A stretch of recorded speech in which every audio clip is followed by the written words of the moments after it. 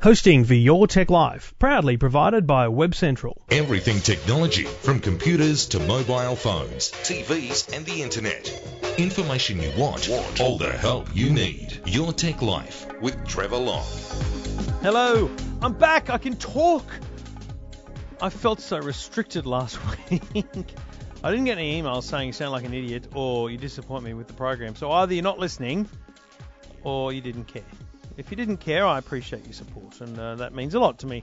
If you're not listening, well, you don't hear me talking to you now, and blah, blah, blah, blah, blah. I don't mind, but that's fine. I know you're listening. I see the downloads. I know you're there. Another big show this week because I'm back to call, so I've got a stack to get through. We're going to talk Gmail, access points. I can't remember what Desmond was talking about, and a whole stack of other things. Plus, we're going to follow up with a caller about his iPad issues. We're going to talk streaming media, not Stan, not Presto, not Netflix. Easy Flicks. There's another one. And the reason I want to talk to them is because of Better Call Saul. So I'll bring you that shortly. Better Call Saul is a big show. I watched the first episode. Oh, very good. So awesome stuff. So we've got that to talk about. Plus, we've got the spying TVs from Samsung. I've got an umbrella you can never lose. And we're doing it all, as always, thanks to the good people at Garmin. Garmin satellite navigation, GPS technology, bringing you loads of great equipment from sat-nav systems to your car, all the way through to fitness, bikes, gear, golfing gear, you name it, they've got it covered.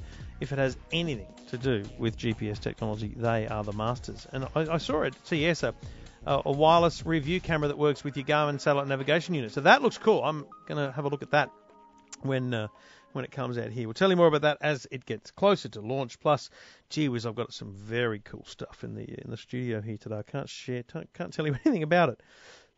One of them is a camera system, which is probably the most exciting product I've got in a very long time. And the other one, well, I can tell you, it's the Samsung Gear VR. I think I'm going to be sick because this stuff makes me feel unwell, but I'm going to try it anyway. Plus, I've got a thing I saw at CES, which is also from Netgear. It's a ProSafe switch. So these are, how you connect multiple devices to your network. But the difference here is these are the click switch.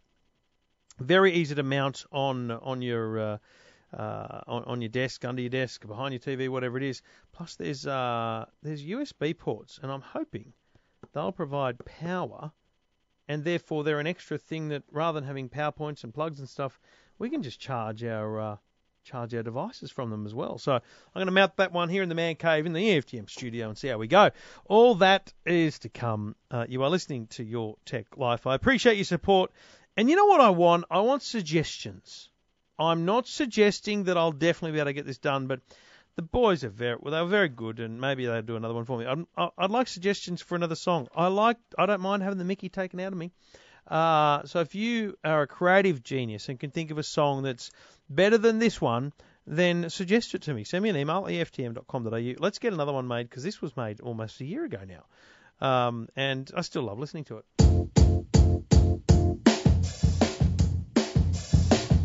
It might sound crazy what I'm about to say. Trevor Long's the world's best techie. He's the kind of guy we picked on at school. And it wasn't fair, but he don't care. He's cool today. Call him techie. Trevor Long is such a nerd. Check him out if you need the proof. Call him techie. Trevor Long knows all gadgets, even though he's just a goose. Trevor Long is just a nong. He's the only nerd guy for you. Call him techie. Trevor Long has got something wrong with being cool. He don't have a clue. So Samsung are in the news today for all the weirdest of reasons. They updated their terms and conditions, and I laugh because it is funny, really. It's funny that I've been talking about it on the radio all day. I think I did 15 radio interviews today. I'm doing a thing on the Today Show in the morning because it's scary, right? They update their terms and conditions to broadly say, be careful what you say in front of the TV because it's listening to anything you say, including personal conversations. Now, that's been taken way out of context. And essentially, people are worried that it's recording everything they say, it's sending it up to a third party because that's what it says, and concern and privacy knocks at 10 paces. I'm not one to care too much about privacy because, in my view, I don't have much to hide, and I just don't think that Samsung's going to care about what I say in my home. So, at worst, and let me go back. Here's how it works. When you are sitting in front of a top-notch, latest type Samsung Smart TV and you say, "Hi, TV," it kind of goes into this listening mode and a little microphone appears on the screen. At that point, everything it hears gets sent back over the internet. And another big supercomputer somewhere goes, "Oh, they just said channel up." And then it sends a command back to the TV and it changes the channel. If you say, "Hi, TV, I'd like to watch Better Call Saul," it'll go to the internet, it'll find out where it is, it'll work out whether or not your TV has it, and it might play it for you. It might record it for you. There's cool stuff it can do. So it's not always listening. Let's be very clear. Number one, it's not always listening. Number two, if it is listening, I don't think they care what you say. So let's say, I'm trying to think of an example that won't get me in trouble, but let's say I said, "Hi, TV, change channel." "Oh, yeah, honey, I'm sick to death of Bob. He's annoying me. I'm sick of working for him. I wish he'd just go away." Change channel up. Now, all of that conversation was heard by the TV and it was sent over the internet to a third party, a computer that went, "Oh," and that computer probably went, "What? And came back with an error. And you know what? That's it. Now, if perchance they are storing that information, if perchance they are digitizing that into words and storing all the words that it hears from me, what are the chances that out of the millions of people using these TVs, they're going to do a search and go, "Hey, Trevor's not happy at work with Bob"? I mean, seriously. Just calm down, people. Everyone chill out, right? The point here is this is an opt-in. This is a service you can opt out of. It is by default turned on. Now, if you are concerned about these things, let me be clear. My phone, if I say, "Hey Siri," just turned on. She's just there saying, you can probably hear in the background. So she's always listening, but she's not recording, not sending anything back to the internet until I say, "Hey Siri, what's the weather like in Melbourne tomorrow?" Temperatures should be high tomorrow. I didn't have to touch my phone for that to happen.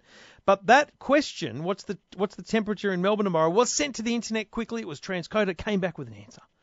I don't think... And you know what? Maybe Apple keep a record of the information they send back, i.e. we send the weather a lot. But that's so they can refine the service. If you don't want that, you turn it off. If you don't want your smartwatch to respond to "OK Google" or your smartphone or whatever it is, you have to turn that off. But if you turn it off, you're missing out on these cool features like on a Samsung TV saying, find me this TV program and it will. I mean, let's be clear. It's just chill out, everyone. Just chill out. Anyway, it's rock and roll stuff, but Samsung's in the firing line, as we say, and they're probably hating it. But it'll all die down pretty quickly because we all love these services. You're listening to Your Tech Life with Trevor Long.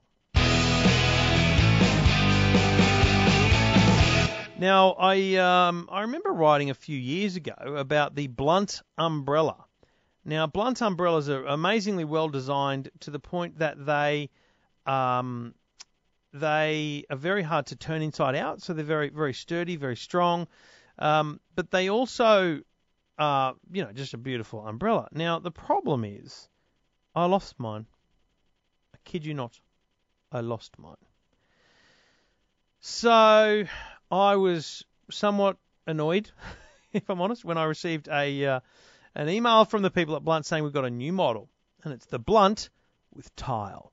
Now, you've probably seen the ads for Tile. It was a Facebook campaign that went really well for them. Little tracking devices that you put on anything, key rings, bags, whatever you want. And when you put them on the key ring, it enables the app to track them. Now, what's very cool is they've embedded this into the umbrella. Now, because it's embedded into the umbrella, you'll never lose your umbrella. I love that idea. The whole way it works is if you're at home and you're looking for your umbrella, you press the Tile app, and it says your umbrella beeps, right? So you can hear where it is. It's like Find My iPhone, but for your umbrella. And then if the umbrella's not at home and it's at the shops, it'll show you on a map where it was last seen because it's constantly in communication with your phone, recording where it was, right? So a very cool thing, and I just think I wish it was on every umbrella because we've lost a lot of umbrellas in this home. If you want to see more, check it out at eftm.com.au. I've written about it there, and there's a few photos, and I've got to tell you, it is easily the best umbrella I've ever had. I know it sounds crazy, but it was very good, and I wish I still had it, but I don't. And now I'll have to get myself a blunt with tile. Check it out, eftm.com.au. Talking technology without the jargon. Your Tech Life with Trevor Long. We do it all thanks to the good people at Garmin. The Garmin Vivo Fit 2, the Vivo Smart, the Vivo Active. These are all great quality fitness trackers, part of the Garmin movement towards Vivo Active, Vivo Smart, Vivo Fit. Now, the Vivo Fit is a fantastic little device. The Vivo Fit 2 is the latest model. Again, comes in a range of colours, counts your steps, has a move bar constantly on the screen, a 1-year battery life, and it's just a fantastic thing. It's water resistant, it monitors your sleep, pushes you to a new goal, automatically syncs with your computer or your device. It's very cool. The Vivo Fit 2 stores the data right on your wrist. It looks easy to read when you glance at it, and you can see everything from steps, calories, distance. It's all there. Check it out. It's a great little fitness tracker at garmin.com.au. Your Tech Life with Trevor Long. Thank you for listening. Thank you for downloading. Wherever you are, this is Your Tech Life. You can get in touch. Just jump on the Twitters at Trevor Long or go to the website eftm.com.au. Let's go to phones. G'day, Joanne. Hi, Trevor. How are you? I'm good. What can I do for you?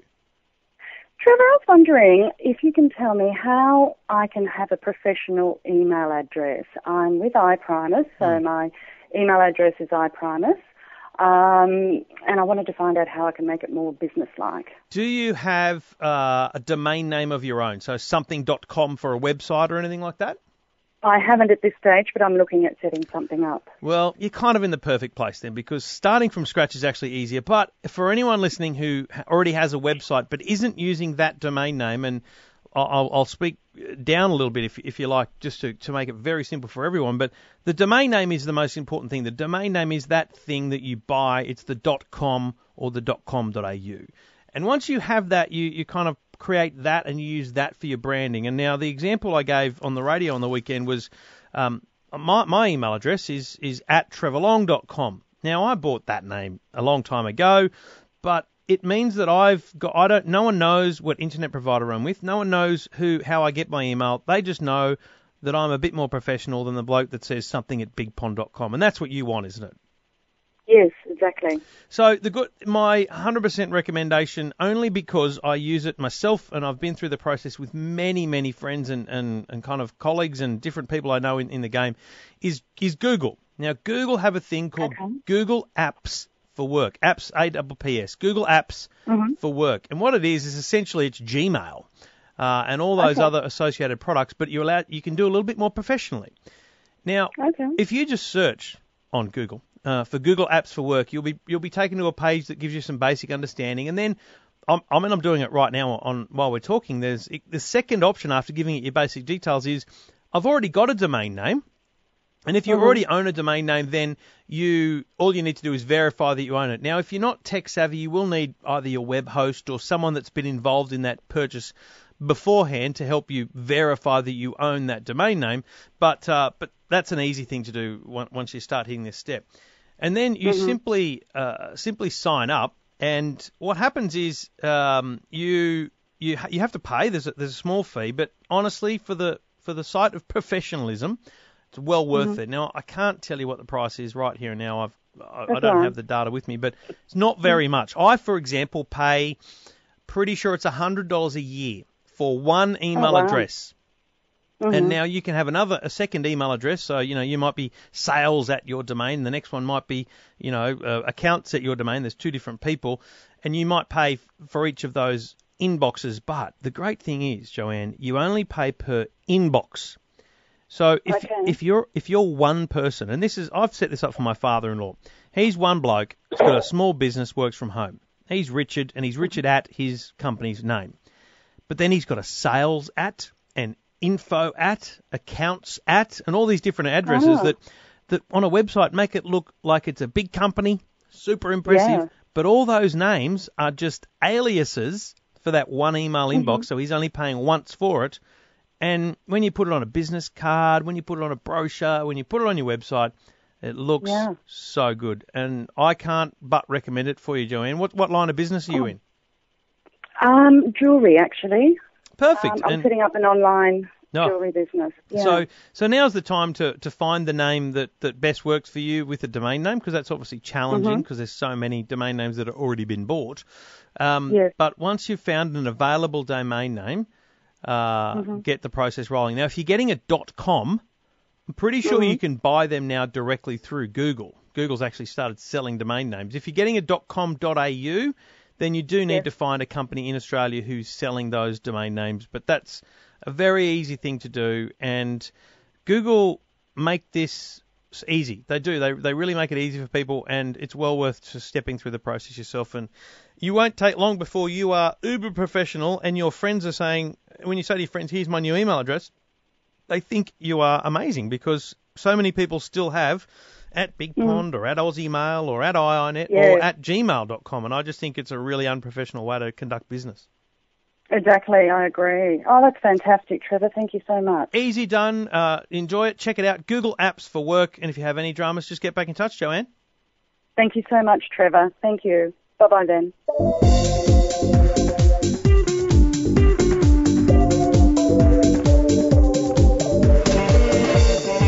If you've got a question about technology, a problem with technology, or you just want to have a chat about anything technology in your life, go to the website eftm.com.au, or you can call 1800 157 157. G'day, Rob. Trevor, how are you going? Good, buddy. What can I do for you? Look, I just wanted to get in touch with you and let you know how I went with Apple as far as the problem I had with the iPad. Now, remind me, you lived in an area where there certainly wasn't an Apple store nearby, Port Macquarie or somewhere like that? That's right, the North Coast, yeah. And you had a problem with your iPad, and we're basically thinking about getting a Samsung. Essentially, you were ready to move on. I think we suggested you talk to a local person or a local company that was listed as the kind of Apple. Look, I rang them and they suggested that that there might be a changeover thing for a certain fee, and they'd just take it off my hands. And through your good work, I was contacted by Apple, and a very efficient and friendly young lady there said, "Look, take it to the post office. I'll send you an email, just print that out and take it to the post office." And I said, "Well, I'll pack it up." And she said, "Don't pack it up." And I thought, this isn't going to work. But I went into the Australia Post with the iPad and the printout, and they said, "Yep, not a problem." Took it off my hands, and it went from there. So hang on, you didn't even have to put it in a box? No. Just iPad and piece of paper? That's right. Wow. That's right. And I thought, this isn't going to work, but there you go. And we, sent it off.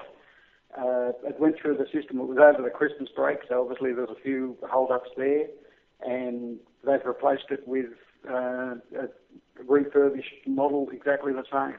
So you've got back an iPad which is working beautifully. Happy days. Exactly. No cost. And as I think I said in the email, it's a great system and a great company, and it just goes to show why people camp outside to get in there to give them money. It's funny, isn't it? A lot of people don't appreciate that. That's some of the reason why people buy these products is the after-sales support. Now, just remind me, it was a problem that was out of warranty, and we were kind of worried that it was going to be either not possible. It was just over 2 years old, and it just died. Stopped. Yeah, right. Yeah. And my point at the time was you should be covered by statutory warranty or Australian consumer law, and it sounds like Apple have basically acknowledged that. They probably haven't put any of that in writing, but essentially they've fixed it for you, and you're happy man now. No money required. Very, very happy, and delighted with the company as usual. Well, mate, thank you very much for getting back in touch. I'm glad you've had a good experience. I'm glad you got yourself back on the tablet world, mate. As I said, very grateful for your help and your assistance, and keep up the good work. My pleasure, Rob. It's what I love doing, mate. Thanks for getting in touch, bud. Good on you. Thanks very much. Your Tech Life with Trevor Long. Thank you for listening. Jump on the website if you want to get in touch, eftm.com.au. Questions about technology, problems with technology, or you just want to have a chat about anything technology in your life, eftm.com.au, or call 1800 157 157. Now, Better Call Saul. That is one heck of a highly anticipated TV program. Not, to be honest, not in the mainstream. I'm not stumbling across people in the street looking for it and wondering where it is, but certainly it has a cult following of a grand scale, let me be clear, after the success of Breaking Bad, because Better Call Saul is the prequel. It's a spin-off prequel that includes the lawyer from Breaking Bad, Saul Goodman. Now, up until yesterday, I thought the only place in Australia I could watch Better Call Saul was Stan. Stan being that new streaming TV provider that's backed jointly by Channel 9 and Fairfax. I've been using Stan. I've got a 30-day trial of Stan and think it's fantastic. And I watched Better Call Saul first episode last night. But it turns out EasyFlix also has Better Call Saul. So to clarify exactly how you can best get a hold of Better Call Saul and perhaps a whole world of other entertainment, CEO and co-founder of Access Digital Entertainment, Craig White, is on the line. G'day, Craig. G'day, Trevor. Thanks for having me. Sorry for the long intro, but I kind of wanted to set my place in the world on this. This is interesting because this must be, I reckon, and correct me if I'm wrong, but this must be one of those really frustrating times in business where you go, hey, look over here, we've got it, because everyone's talking about someone else. Well, certainly, it's fair to say that every time a new girl comes on the dance floor that they are flavour of the month, and I'm sure it's going to happen next month as well, Trevor, when Netflix finally gets here. So, it was to be expected. But at the same time, the truth is that EasyFlix, it's appropriate for us to call out to our customers and anyone who's, considering service that we have great programming, and including Better Call Saul. And we're not alone. There are other pay-per-view services, and I shouldn't give them too much of a rap because they are more direct competitors. But iTunes and Google Play also have Better Call Saul. But I need to call that out for my customers first and foremost. What is the offering? Let's go back 10 steps. What is EasyFlix? What is EasyFlix a pay to download, pay to buy, or a streaming media service? Because there are a lot of different styles of media services these days, aren't there? Yeah, there are, and there's a lot of confusion and miscommunication, across them all. So I guess let me try and boil it down. I'll say that EasyFlix is primarily a pay-per-view service, which means you can either rent. In the case of a new release movie, it's $6, not unlike you're used to experiencing from your local video store, or you can buy a movie for $20 seems to be the average price of a new release movie. So it's pay-per-view. There is no monthly subscription fee. There are no reoccurring fees of any kind. You come in, you rent or buy what you want to buy and be done with it. Now, a subscription video on demand service is where there's a monthly fee that's reoccurring, and both of them use streaming technology depending on how you choose to access your content, but subscription video on demand is different in that there's a monthly fee, and the best illustration I can give is to equate, and I'll go back to talk about an old video store again. There's the new release wall where you walk in on a Friday night and all the new stuff and everyone's queued up and grabbing it at $6 to rent. And you grab it, there's not one there, and you've got to go to find something else, Right, correct. That used to happen for sure. And then you've got the weekly section of the video store where there's a whole bunch of the older stuff that's already had its turn on the new release wall, and now it's like, $1 for 7 days. Now, the fact is that for the most part, particularly as it comes to feature films, subscription video on demand services offer an all-you-can-eat price, but you're getting the weekly section. You're not getting the new release wall. And whereas a service like EasyFlix, and not unlike other pay-per-view services, and I mentioned a couple before, and they've had enough of a run already, is where you can access the latest release movies to either rent or buy 6, 12, 24 months before they become available in the weekly section, and then by default those subscription video on demand services. And so we all use technology called streaming to deliver a title, but we also offer download to own, which means that once you've downloaded a file to your device, and in our case you can select and use up to 5 different devices, you can also play back that content offline. So that's great if you're traveling, or if and I know there's some market research here that studios have done, kids will watch their favourite family film up to 20 times. Well, the last thing that you want to have happen is for the kids to chew into the data plan by streaming a film 20 times. But if you download it once, then, whether you're traveling in the car or at home, they can play that content back offline. And so that's some of the benefits of having a pay-per-view service relative to a subscription service. But, Trevor, the truth of the matter is they're highly complementary. And there's no better example than the relationship that seems to be apparent between the likes of a Netflix and Apple. And, as I understand it, there's a wonderful story that Steve Jobs called Reed Hastings of Netflix and said, hey, I really want Netflix on this new device I'm coming out. It's called an iPad. And so then they're more complementary subscription video on demand services than they are competitive. And, of course, there's going to be instances where some content's on both and there's going to be a value choice. Certainly when you can get something for an all-you-can-eat price relative to the ownership proposition or a pay-per-view transaction. And, the fact is consumers are going to probably have a hybrid solution of both a subscription service rather, and they'll come in and out of pay-per-view services. And I hope that I've, in layman's terms, and I'll shut up now, but I've described the two appropriately. So you're offering Better Call Saul for $10. I can watch the whole season. Is that a promotional price to get the awareness out there, or is that the standard price you would charge for a show like this?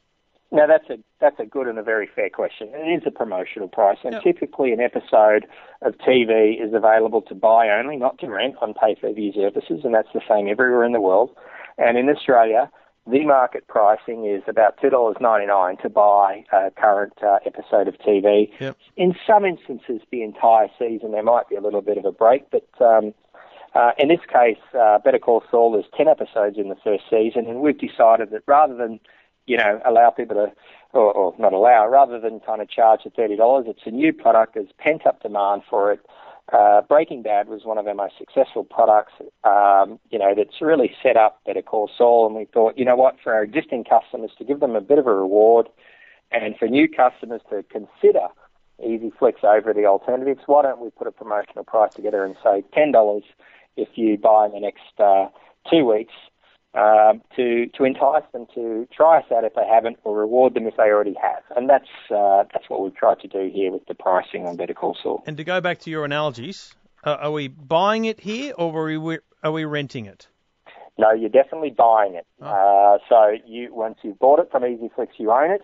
You can download it up to 5 different devices.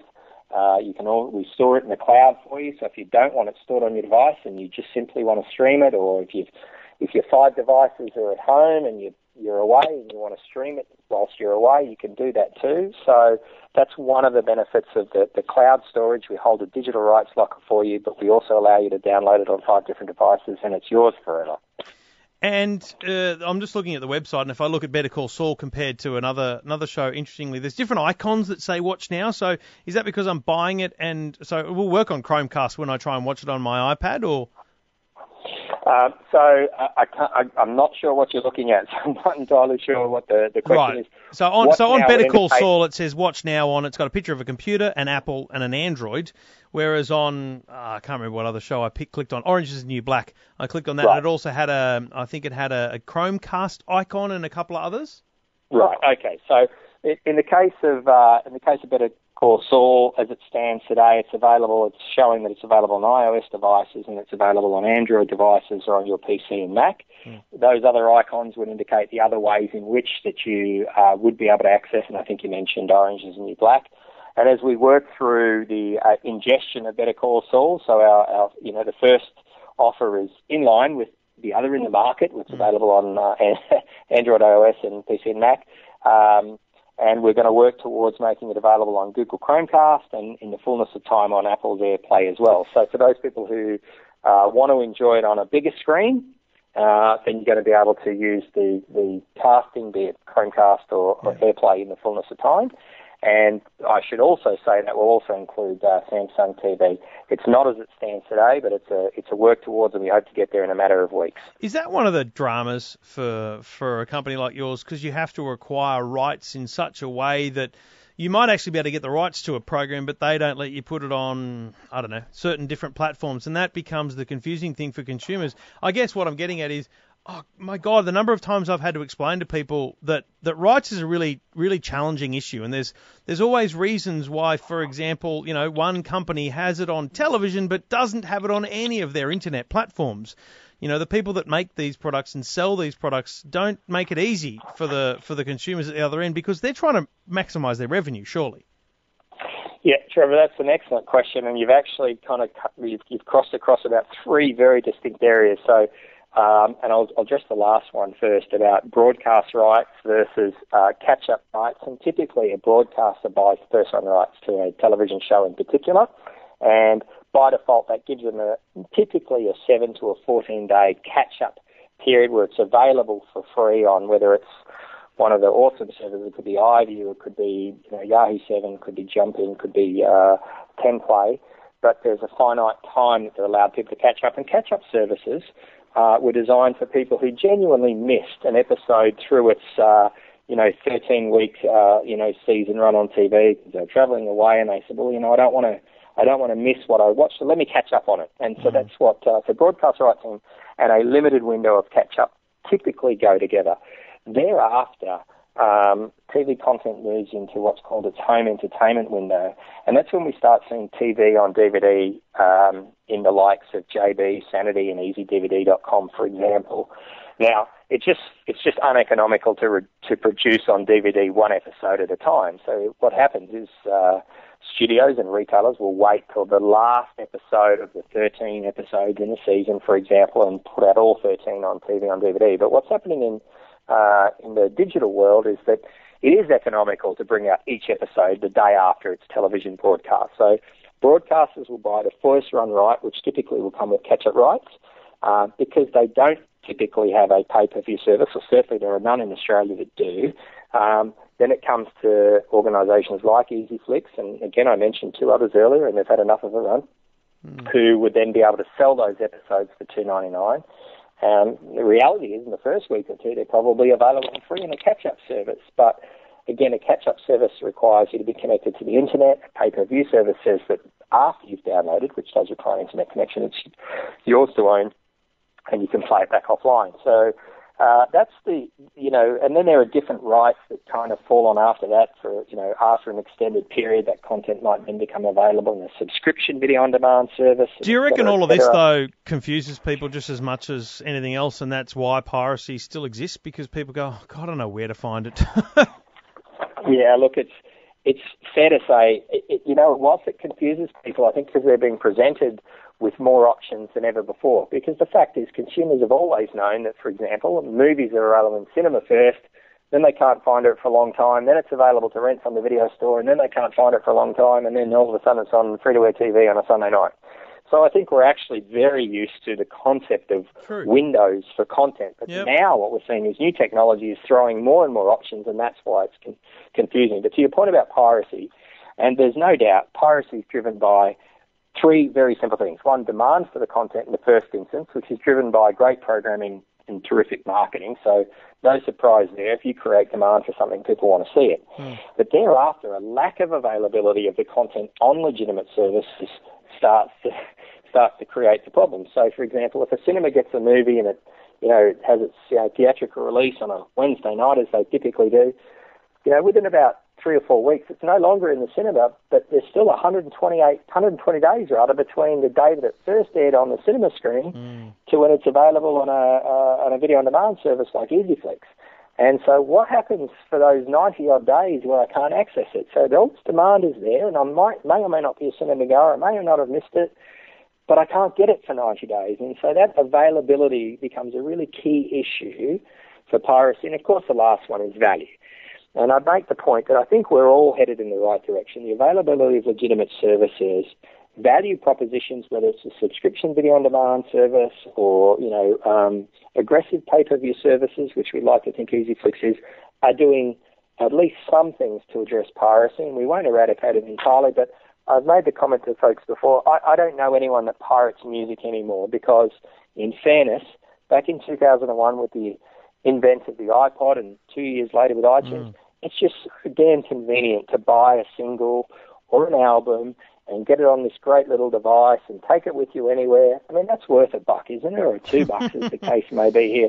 Why steal it? You know, and I think so inevitably we will address. Now, music never had the same windowing. Exactly. I think you've nailed it there in terms of why piracy in music doesn't exist. But the entertainment industry outside of music, TVs and movies, haven't come to terms with two things in my mind. One is regions, and the other is windowing. The whole point of windowing is a problem for the average Joe who just wants to watch something, but it totally makes sense to me as someone who works at a broadcaster, so I support it in that sense. But the region thing, the fact that, you know, it's difficult for a program to have global rights as opposed to regions. But again, that comes down to we're in this black hole between when region-based broadcast rights pays for a piece of content versus when enough people are willing to spend those $5, $10 or $2 on programming that makes it viable to produce a $100 million TV show and get your money back globally. So it's a tough kind of battle that we're getting towards, I think. Yeah, you know, but here's what won't change in that whole regional thing. And in fairness to the broadcasters here in Australia, they're doing a much better job of, you know, what they call express from the US, and so too is EasyFlix, and there's in some instances, and in the case of Breaking Bad, we were 24 hours within the US broadcast, but it did have to have its first run on Foxtel. But, you know, the fact is that, say, for example, January, where all of Australians are on holidays, right? So we're not ready to sit in front of the TV and engage with the next great TV content yet. You know, it's not the case in the US. They're not having holidays in January. So things like school holidays start to interfere with the scheduling of TV content. So as much as the broadcasters are doing a great job in trying to align and, you know, play around with the ratings period, but, you know, they need to set a show up and they need to promo it right, such as they get the right audience on episode 1, so they keep them all the way to episode 13. And then the best time to do that is not during school holidays. The school holidays don't align between the US and Australia. So you see what I'm saying? It's like they're doing what they can. It's not perfectly aligned. I'm sure the content rights holders will have no problem with Australia being day after US broadcast. No problem whatsoever. The fact is it might not be commercially the optimal time for a broadcaster to make that show available. But I think they've made great strides and they'll continue to do that. And it used to be that Australian films were 6 months or more behind the US, and I'm talking 10 or more years ago. Now we're seeing films like even The Water Diviner was launched first in Australia. Yeah.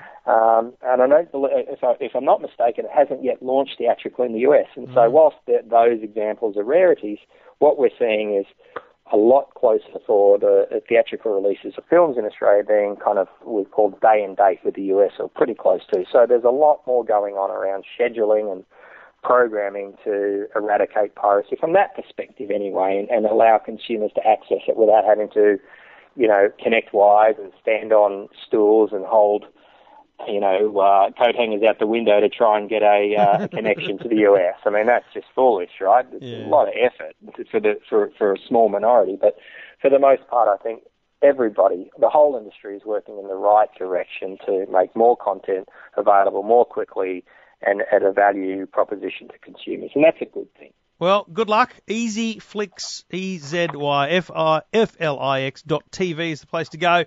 Bunch of content there, and as you say, no subscription, just get what you want, rent, buy, whatever you like, and enjoy the content. That's what it's all about. Thanks, Craig. Thank you, Trevor. Thank you for listening. If you've got a question about technology, problem with technology, doesn't matter what it is, jump on the blower, 1-800-157-157, or go to the website, eftm.com.au. G'day, Des. Hello, Trevor. What can I do for you? Mate, I've recently acquired, well, it was a Christmas present, a Pendo Pad 10.1 tablet, and I've had a few issues with it. When I first got it, we initialised it, and then it operated fine for a couple of weeks, and then all of a sudden I went to use the email, and all the email information had dropped out for all the server information. Right. Had gone. And I had a bit of trouble finding it all. I wasn't sure how to get it started, but I eventually got it operation. And what I did then was take a snapshot of each of the screens, so I knew what information I had to put back. But I've had to do it again another 3 times since then. Really? So you're literally having to basically restart the whole thing? Yeah, the first time I went right back to factory reset. Yes. but the next time I didn't. I just had to go back and add in an account. Yeah. And when the accounts disappear, do they just disappear, or do they just corrupt and you have to delete them and start again? Well, no, they're not corrupt. It just says no connection, no email, and I'm sitting right beside it. I've got a desktop with an Optus modem, a fairly big modem with a Wi-Fi connection, and I'm connected to that, and I'm only 3 feet away from it, so it's not a matter of being a problem from distance or anything like that. But it just seems to disappear. Hang on. If you've also got a desktop, where is your emails? Who's your email provider? Optus. You go through Optus MyZoo. Now, are you using Outlook on your computer? I do use Outlook, yes. Now, here's what I think. I don't use Outlook until after everything's gone through Zoo, because I use it as my sort of check everything, dump the stuff I don't want, and then I'll put it onto Outlook and save it on there. Now, is it possible that the reason there's nothing showing on your tablet is because it's already been downloaded onto the Outlook? No. Nothing goes to Outlook until I open Outlook. Right. Unless I open Outlook, nothing leaves the Zoo web page. Leaves the Zoo until it goes until it's open, and I have to actually open Outlook. When you lose the account and then you add it in, you see email straight away. It's not like it takes a while and then it comes back. The emails are in the will come up on the desktop, but there'll be nothing on the tablet. It'll just say no connection. And when you add the account again, does the email appear straight away? No. And how long does it take before it does? When you say straight away, it gives it a little bit of time for it to sort of pick itself up, and then they'll come on, yes. If I haven't deleted anything, yes, those will come on, yes, sorry. Yep. Well, I'm somewhat at a loss, I've got to be honest, Des. I'm not surprised. Well, no, my problem is I can't blame the tablet yet. I'd like to say I'll fault with the tablet, but it seems like a very strange thing to have a problem with. I think it's to do with the settings of the email. And to be honest, I think using an ISP for email like an Optus or a Big Pond is troublesome because the email is not their primary business. They want you connecting to the internet. I'm a much bigger fan of your Hotmail, Gmail style accounts because they are bulletproof in this regard. I wonder if when you're originally the setup and when you're doing the setup now, are you consulting with Optus on the server settings? Could it be on the server settings? Yes, I got them, and then they gave me a website to go and check them from. And they're definitely correct. Yeah. Well, they as soon as I put them in and get them correct, I can turn it on, and then immediately it'll come back. Yeah, right. It'll make the connection, and because I can go into the settings on the tablet and click on the settings, and where it says Wi-Fi, it'll immediately say good signal or strong signal or whatever it says, and it's right there. And then the little wheel will start twirling, and up will come the emails that are there.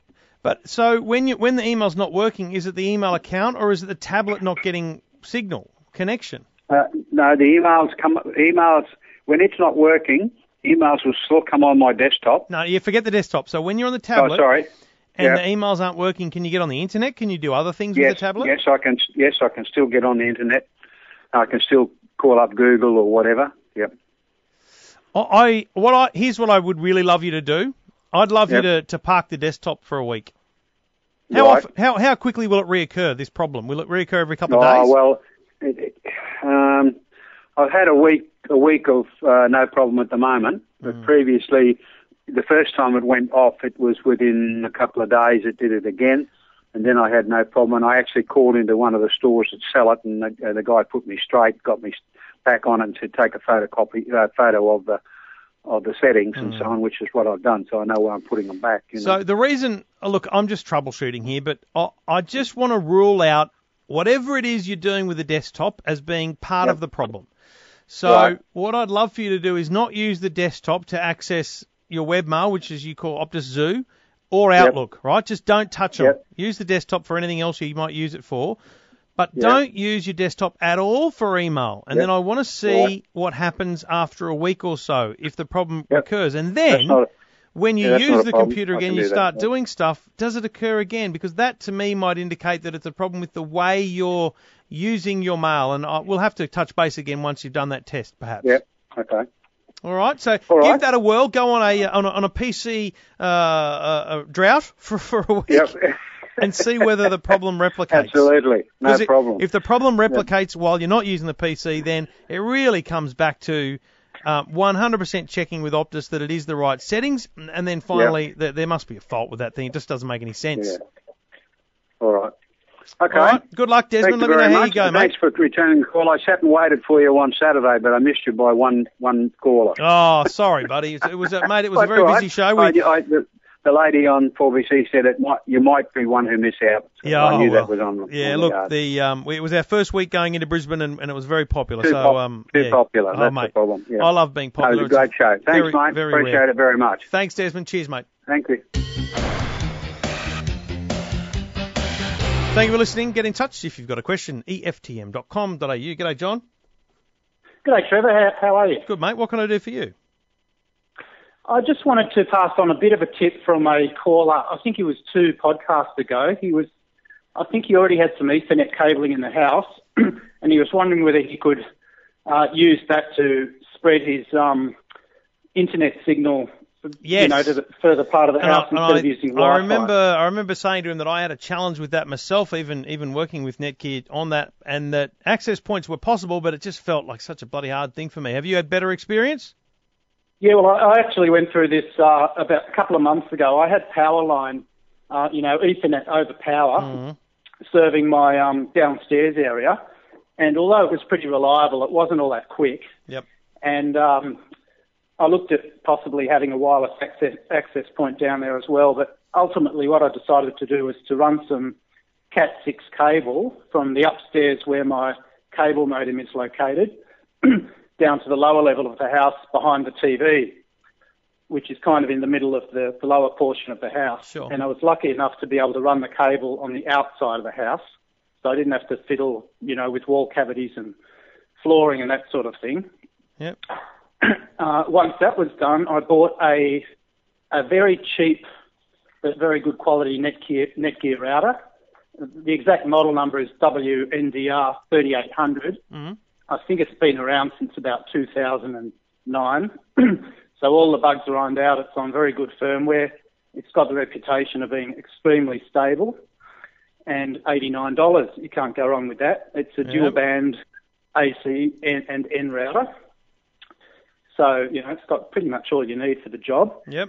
The secret to get this to work as an access point, instead of, as it is coming out of the box, a router, are basically two keys to doing it. You connect the primary router, the one that's already, the one you've already got that is running your internet. You run your Cat5 cable out of one of the network ports on the back of that.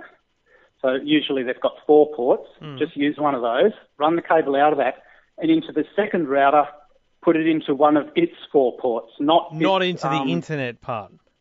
Yeah, not the separate port that sits on the back, just one of the 4 network ports. The second stage of the process is to disable the DHCP on your second router. Right, and that's pretty much what turns it into an access point. Right, and I think that may be where I didn't go into that much trouble, basically. Yeah, I mean, that second step is really what prevents the second router from acting as a router and giving its own IP addresses to anything that it connects to.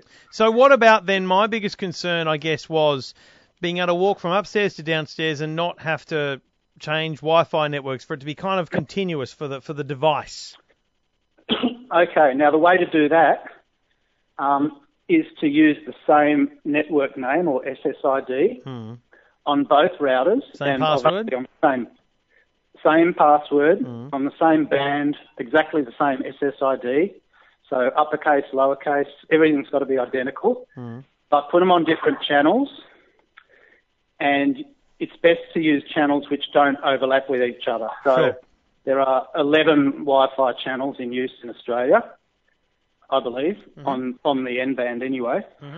And if you pick 1, 6 and 11, they're the ones that are furthest spaced from each other. Right. If you pick 1 and 6 or 6 and 11 or 1 and 11, you'll be fine. So on your primary router, perhaps put that on channel 1. On your secondary router, put that on 6, as an example. Mm-hmm. That way you'll be able to roam around the house with your iPad or other device, and it will automatically connect to whichever signal is the strongest, and it'll do it completely seamlessly. You won't notice. I even have streaming video on my iPad. I can walk around the house. It'll automatically flip between routers, and it doesn't pause or stutter, or there's absolutely no indication that it's switched from one router to the other. Yeah, perfect. So you are basically getting the full network, and I guess your device will hang on to the lower network until it gets a much stronger signal at the upper network, or it loses signal. Yeah, that's right. Yeah. If it's got no reason to change, then it will hang on to the one it's already connected to. So it's not like it just flips between them for the sake of it. It works extremely well. I've got the Telstra cable broadband ultimate, so I think that's the same one you've got. It's over 100 megabits a second connection speed. And now that I've got the Cat5 or Cat6 cable running downstairs, I've got exactly the same speed downstairs as I do upstairs. Yep. And into the secondary router, because I've got those, well, one of the ports is in use connecting to the first router. That gives me 3 ports into which I can plug things like my Smart TV and my PVR, an Apple TV box.